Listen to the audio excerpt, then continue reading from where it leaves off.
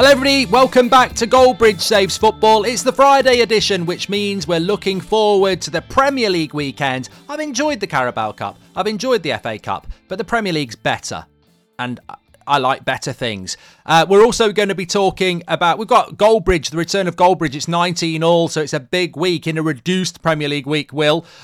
Excited about this. I've also got some sneaky little surprises for you, which are going to be bench, sell or keep, because it's a transfer window and I didn't tell you before we went live. Yeah, lovely. We've been thrown under the bus just as you go live. Looking forward back to the Premier League action. Goldbridge is back. Fantasy football could be in the mud, but it's in the mud for everyone. So many injuries, so many suspensions, so much going on. But this is where you prove your worth as a manager, a top fantasy manager, and I will prove that this weekend. You are a fantasy manager because no one would ever give you a job. Anyway, let's get straight into it. We're gonna start off. We've got some either ors and everything else like that, but I want to just fly in straight away. We've got such a reduced week, but in essence, we've got two massive games. We've got Manchester United against Tottenham. We've got Newcastle against Man City. We've also got, let's be fair, Burnley against Luton, if you're interested in what goes on down there, and I think we all are. But we'll start off at the top with Manchester, unfortunately not the top of the league, but I think it's the top fixture of the week. Manchester United hosting Spurs on Sunday afternoon. Now, we were thinking about this game and we were talking about who's going to win, and then a debate heated up, just like my radiators, because it's bloody freezing. We got into this and we're going to share it with the podcast. I said Ten Hag's better than Ange, and I knew straight away it would be a red rag to a bull. It really would. It'd be like me when I get the Prime out and Seb sees it. He just chases me around the house. Give me that Prime. And, Will and Ange, he still wants to wash his car. But I'm not having this. And I think this will be our poll on Spotify. Who is the better coach? And I don't want any recency bias. This is so recency bias, in my opinion, Will. Well, there is a lot of that, and probably, hands up now, I'm going to have to put that into my argument, because as much as I admired Ange from afar when he was at Celtic winning all those trophies, I think it was a double treble at Celtic, I wasn't watching Celtic every week. I wasn't watching some of his former teams before. So yes, Mark, you are right. There is a little bit of recency bias, but for him to have come in and almost, I'm not going to say mirror, but obviously Eric Ten Hag came in and, he had a very tough start. He almost did it the opposite way for his first season, but at the end of last season, we were friends. Our friendship was blossoming, and you were like, "Oh, I'm so excited for Manchester United. Look, could they be challenging for the title next year? I don't know, but I'm positive." And all this year, it's gone to the skip. Whereas Big Ange has come in and house on fire. The philosophy. I mean, let's look at recency bias. You were speaking about it on Twitter. They've already done their business. Some fantastic business in January. There's a clear mandate, there's a clear philosophy, everything's just clear, and it comes from that direct dulcet tone to Big Ange just dropping a mate, listen here, and then you're in. So I'm just so excited for Tottenham fans and to see where this journey takes us with Big Ange.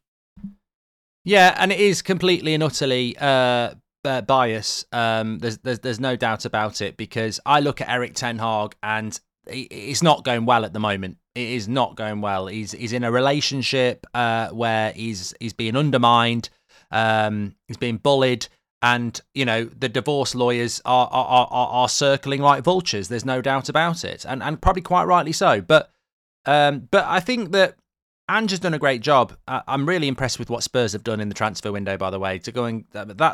That's forward planning. They knew the transfer window was happening in January. They've gone and got Werner and this Genoa centre-back in. Very clever stuff to do. They're having a good season, and I get all that. But it is recency bias, because Ten Hag has taken Ajax to a Champions League semi-final.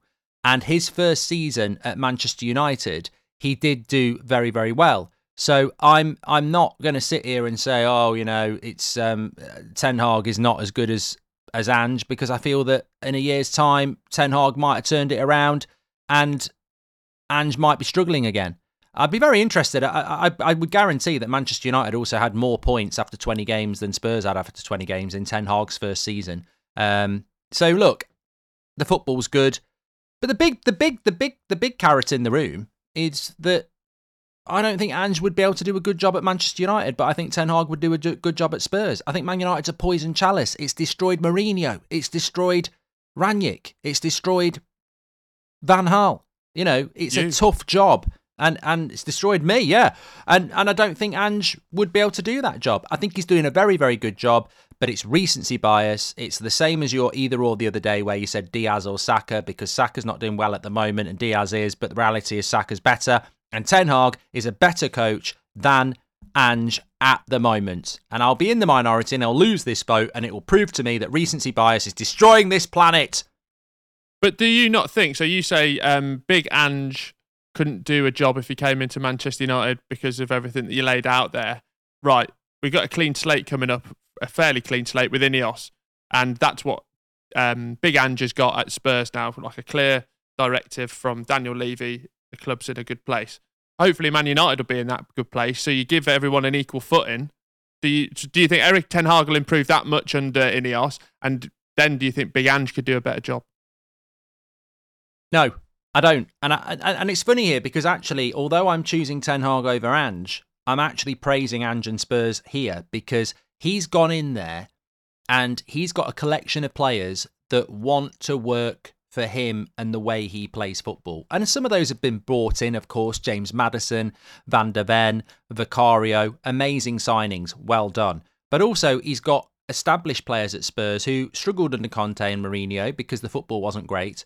But I'm talking Son, I'm talking Kulusevski, I'm talking Bissouma, I'm talking these players that have responded to the way that he plays and will work ridiculously hard. I don't think if you put Ange at Manchester United, I'm not going to name names here, but is he going to get Marcus Rashford?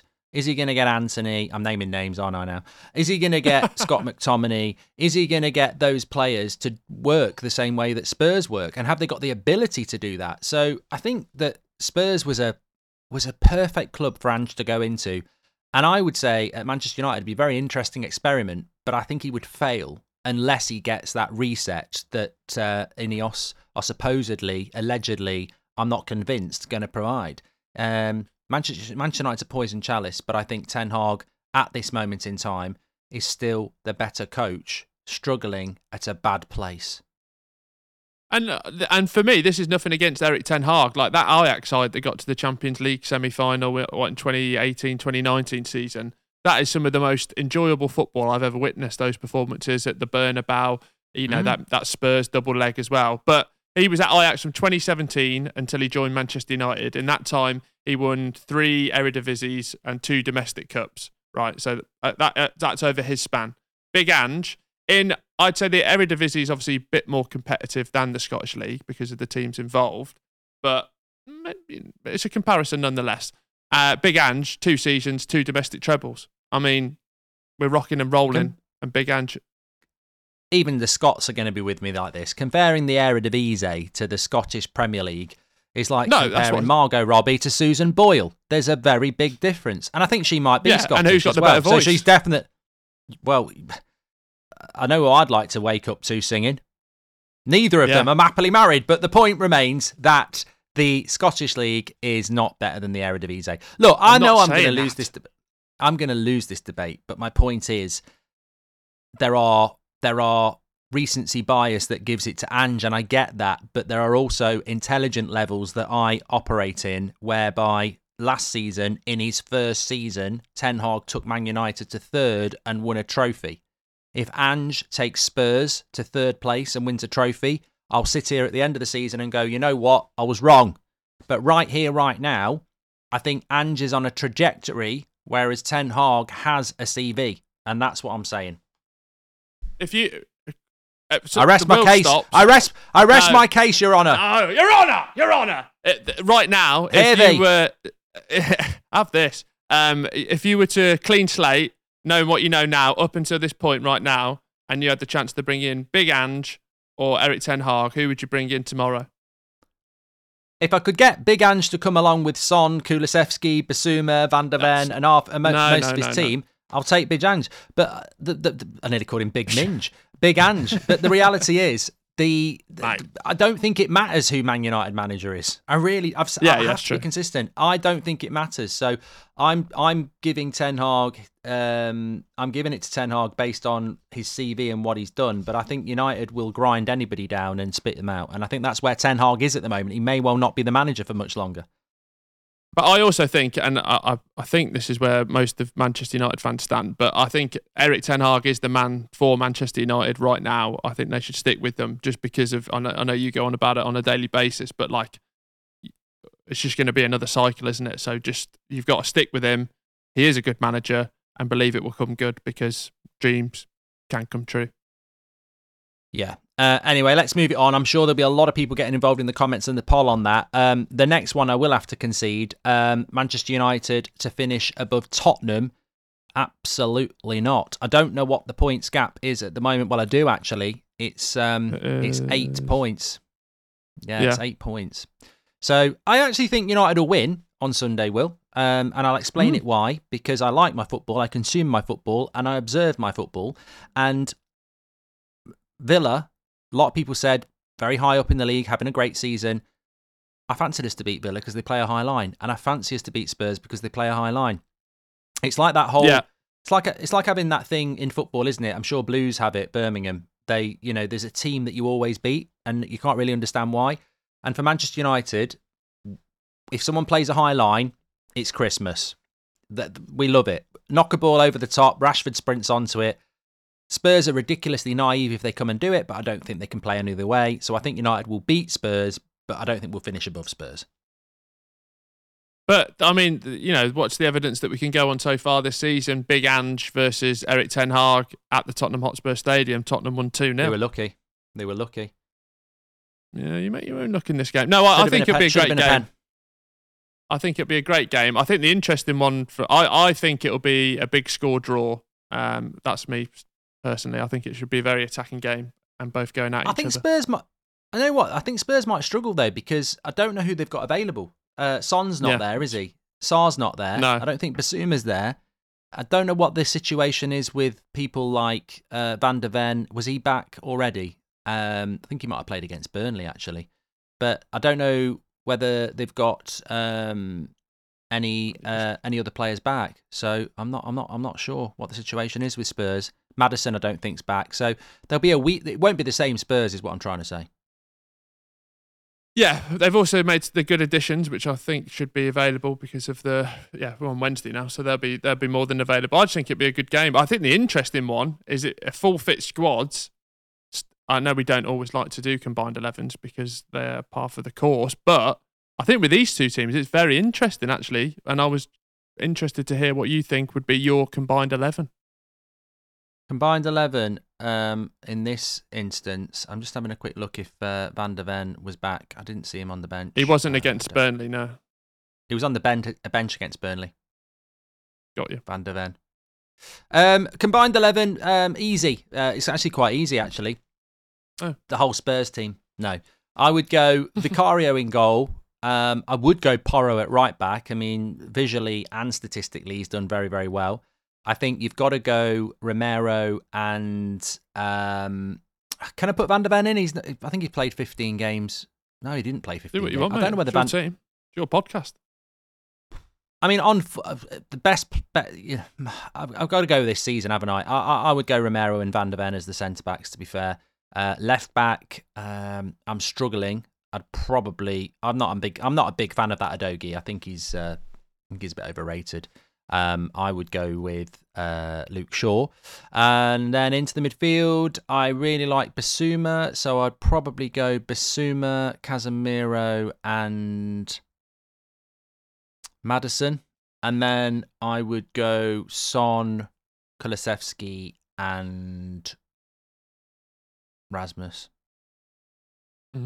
Interesting. I just thought that was quite an interesting one because of it feels like the teams should be far apart, but I think they're very similar in different ways as well.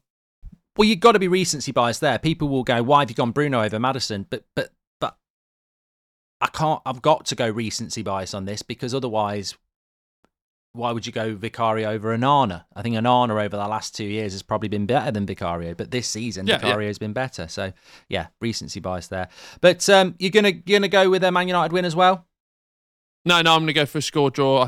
I just hope it'll be like a 3-3 sort of vibe, and I just hope both teams go at each other. I'm sure they will. Newcastle Man City is our second featured game. There's only 5 games this weekend, actually, just to wet your whistle. If you're not aware of those 5 games, we've got Burnley against Luton, which is on Friday night. Then we've got Chelsea, Fulham, Saturday lunchtime. Newcastle home to Man City at 5:30. Everton, Villa, Sunday afternoon. And then Man United against Spurs late afternoon on Sunday. And that's your lot, because it's this split week for international. What do you think? What are your thoughts on that, Will, actually? This it's there as sort of a winter break, but it's not. You do end up with a weekend off because they split a Premier League weekend by 5 and 5, which I like for the consumer because, otherwise you'd have no football. But a lot of these teams have got a midweek replay in the FA Cup, haven't they? So Sean Dyche said it quite well when he said, look, realistically, it's not really a break, is it? Let's just get on with it. Yeah, I think, and as well from a consumer standpoint, with no sort of dog in the fight, I mean, it's a tough wank next weekend where it's Arsenal, Palace, Bournemouth, Liverpool, where maybe they should have split one of the Man United, Tottenham games and Newcastle, Man City, just to get a bit of star quality in there.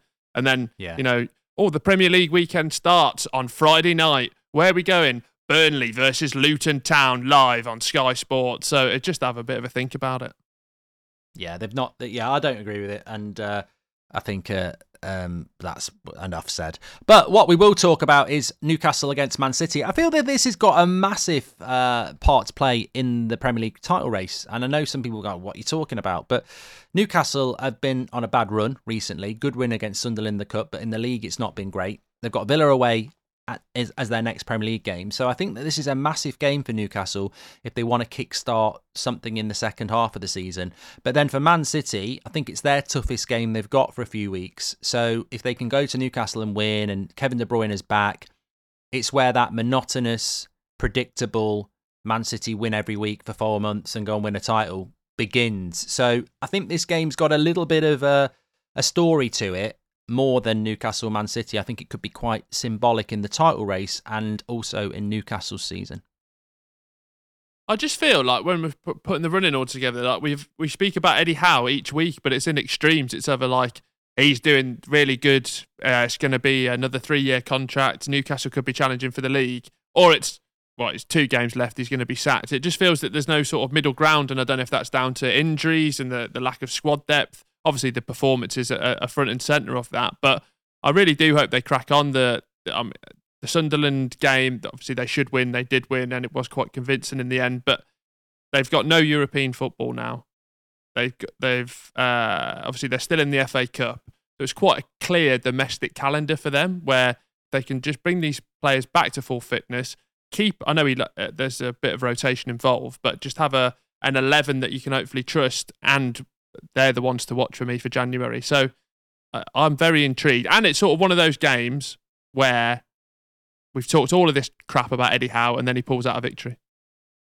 I really do hope they do win, but I was just looking at this stat here. Newcastle have won just one of their last 32 Premier League games against Man City, drawing 5 and losing 26.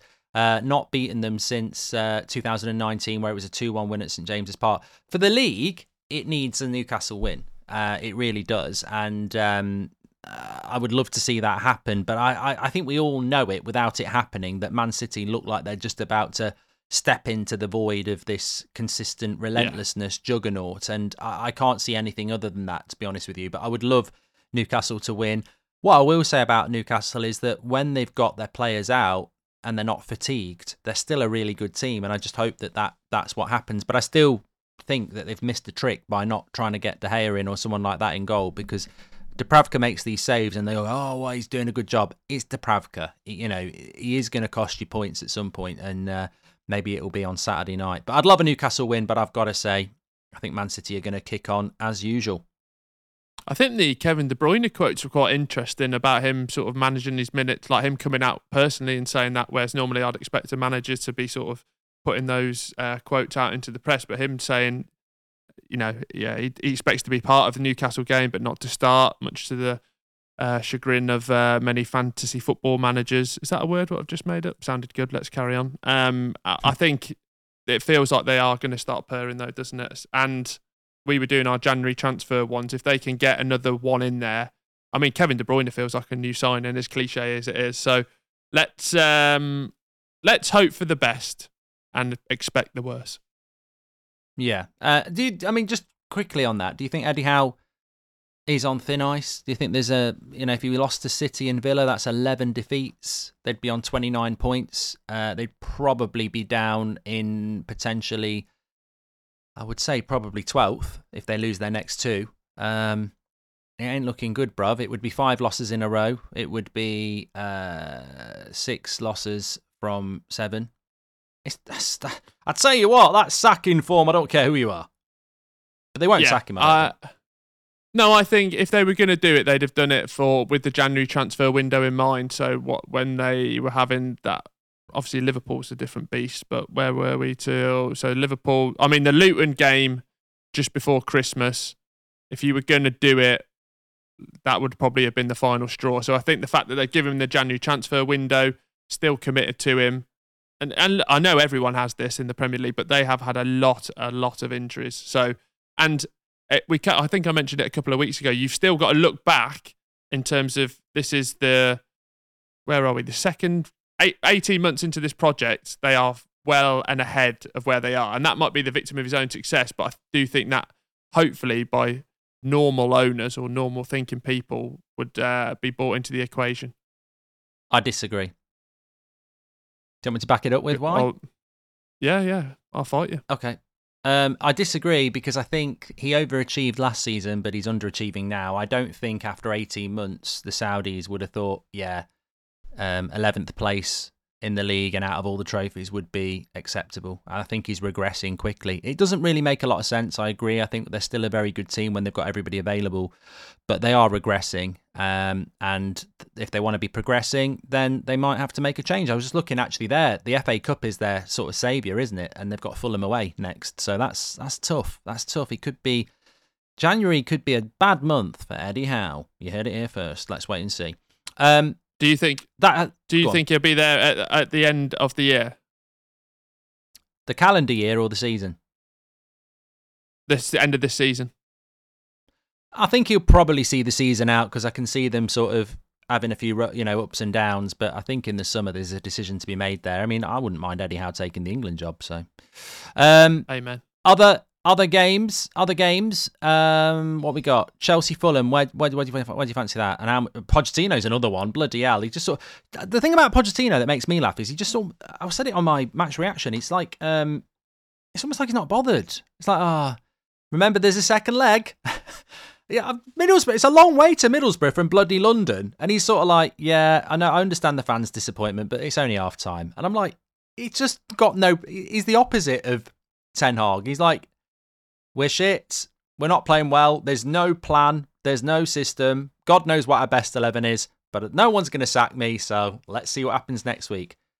I don't think they should sack Pochettino, but I do think there should be more pressure. I don't sense there's any pressure there at all, and that can be a bad thing. He's not on his toes. Feels like he's almost like controlling. I don't know if he's controlling this running order or like the press, where it's like as soon as Pochettino starts to have a bad form, it's like, yeah, but Eddie Howe's a bit shit as well, or like Eric Ten Hag's in a bit of trouble. It's just like, just everything seems to happen at the right time. But I think more so than Eddie Howe, like Pochettino will definitely be there at the end of the year. Like this year shouldn't be a write-off, but whatever happens, I think Pochettino will be there. So that's probably why there's not as much anger behind the Pochettino out, and it's like an Eric Ten Hag situation, isn't it? Like, where'd you go next? We keep fucking repeating the same old cycle. No, I completely agree with that, but I also agree with the distraction tactics. It is all like, oh, look at Eddie Howe, he's just lost there. Oh, what? Wasn't that Arteta just speeding down the road there? Look, he's speeding. Oh, I'm sure I saw Klopp doing drugs. It's like, it's just trying to distract all the time, isn't it? But I still think that, you know what? I reckon that'll be a draw, Chelsea-Fulham.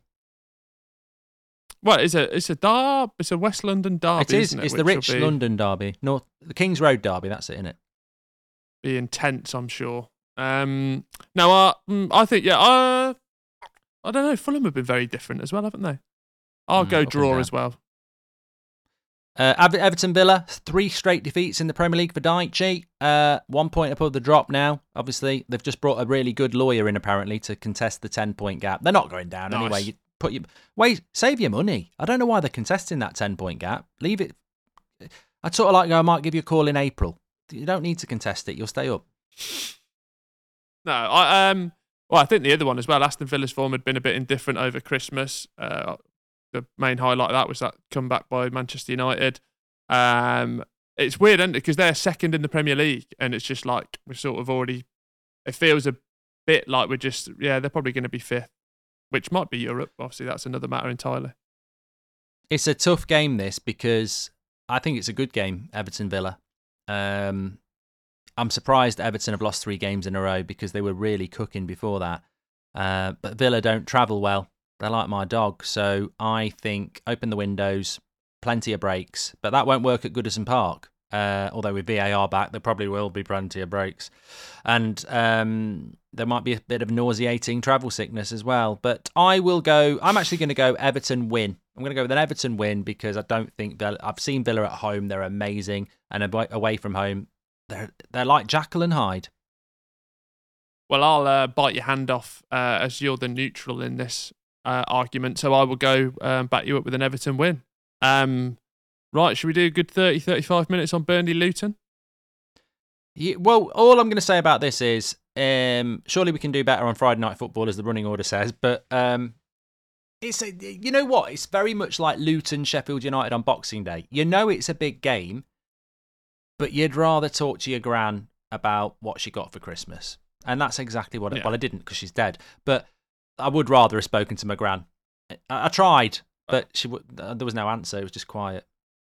Well, it's almost a bit like your gran as well, where when she was alive, you don't know if it is their last Christmas. And very much this game, is it their last game against each other in the Premier League? So there is similarities there.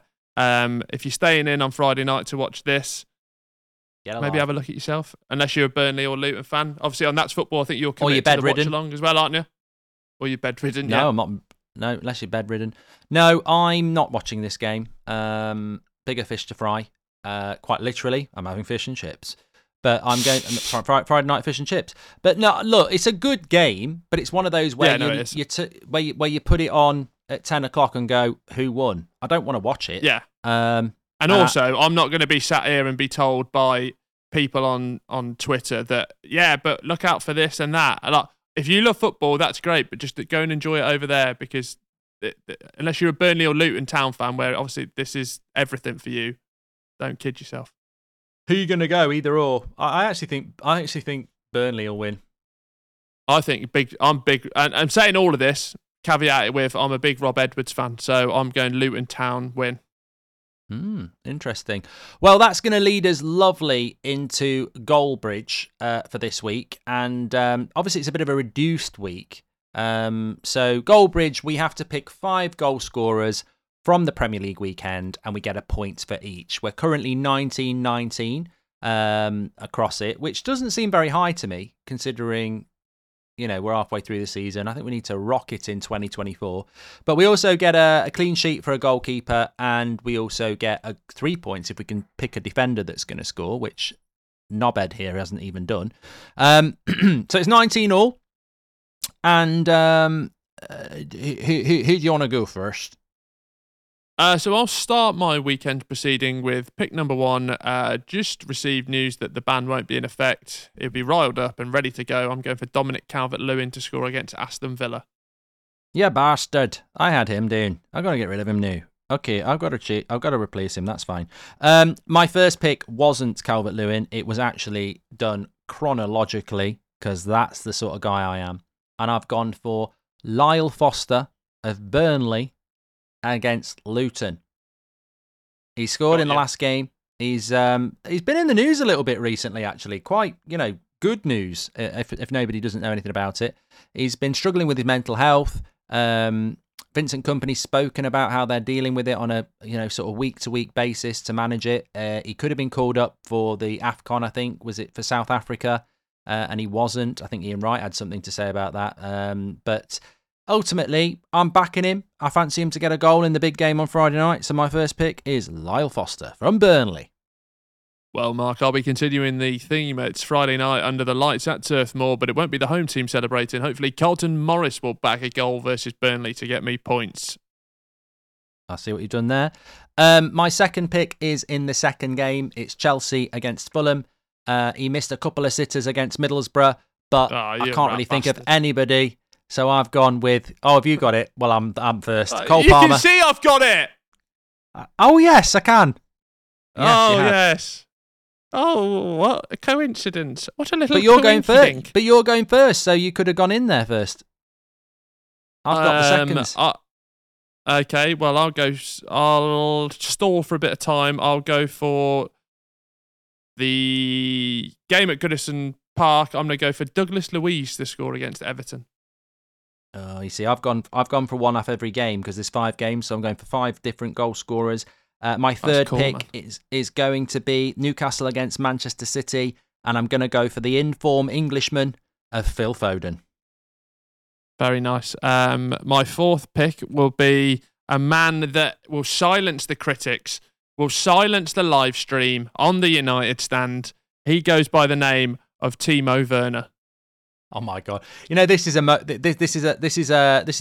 watch along I'm looking forward to because I think United are going to win. But if Timo Werner scores for many reasons, it will be pure banter. I don't want him to do it, obviously, but yeah, it would not surprise me. It's one of those things that are almost written in the stars. But I've gone for something more controversial than Timo Werner scoring at Old Trafford. I've gone for Marcus Rashford. People will be going, "What are you on about?" It's a high line. He's had a load of stick recently. I've just got a feeling in my bones that it's Rashford's going to score. So, and I'll even say I think he might score more than one. Whoa! Wow, steady on now. You're getting a bit silly there. I'm just revising my pick. So I'm going for a Chelsea player, and that Chelsea player will be. Oh, actually, no. I'm gonna. Oh God, I'm in all sorts of trouble here. I'm gonna go Raul Jimenez. Raul Jimenez of Fulham. Yeah. That's a good pick, you know. That is a good pick. Well, I was going to have Calvert-Lewin as one of my 5 at Everton, so I need to change it. I don't really fancy anyone else from Everton to score, so I'm going to shift to Villa. I think going for Ollie Watkins is a little bit too obvious, so I'm going to go with Diaby. Oh, I did have him down actually, but I wanted to be a bit hipster and go for Douglas Luiz.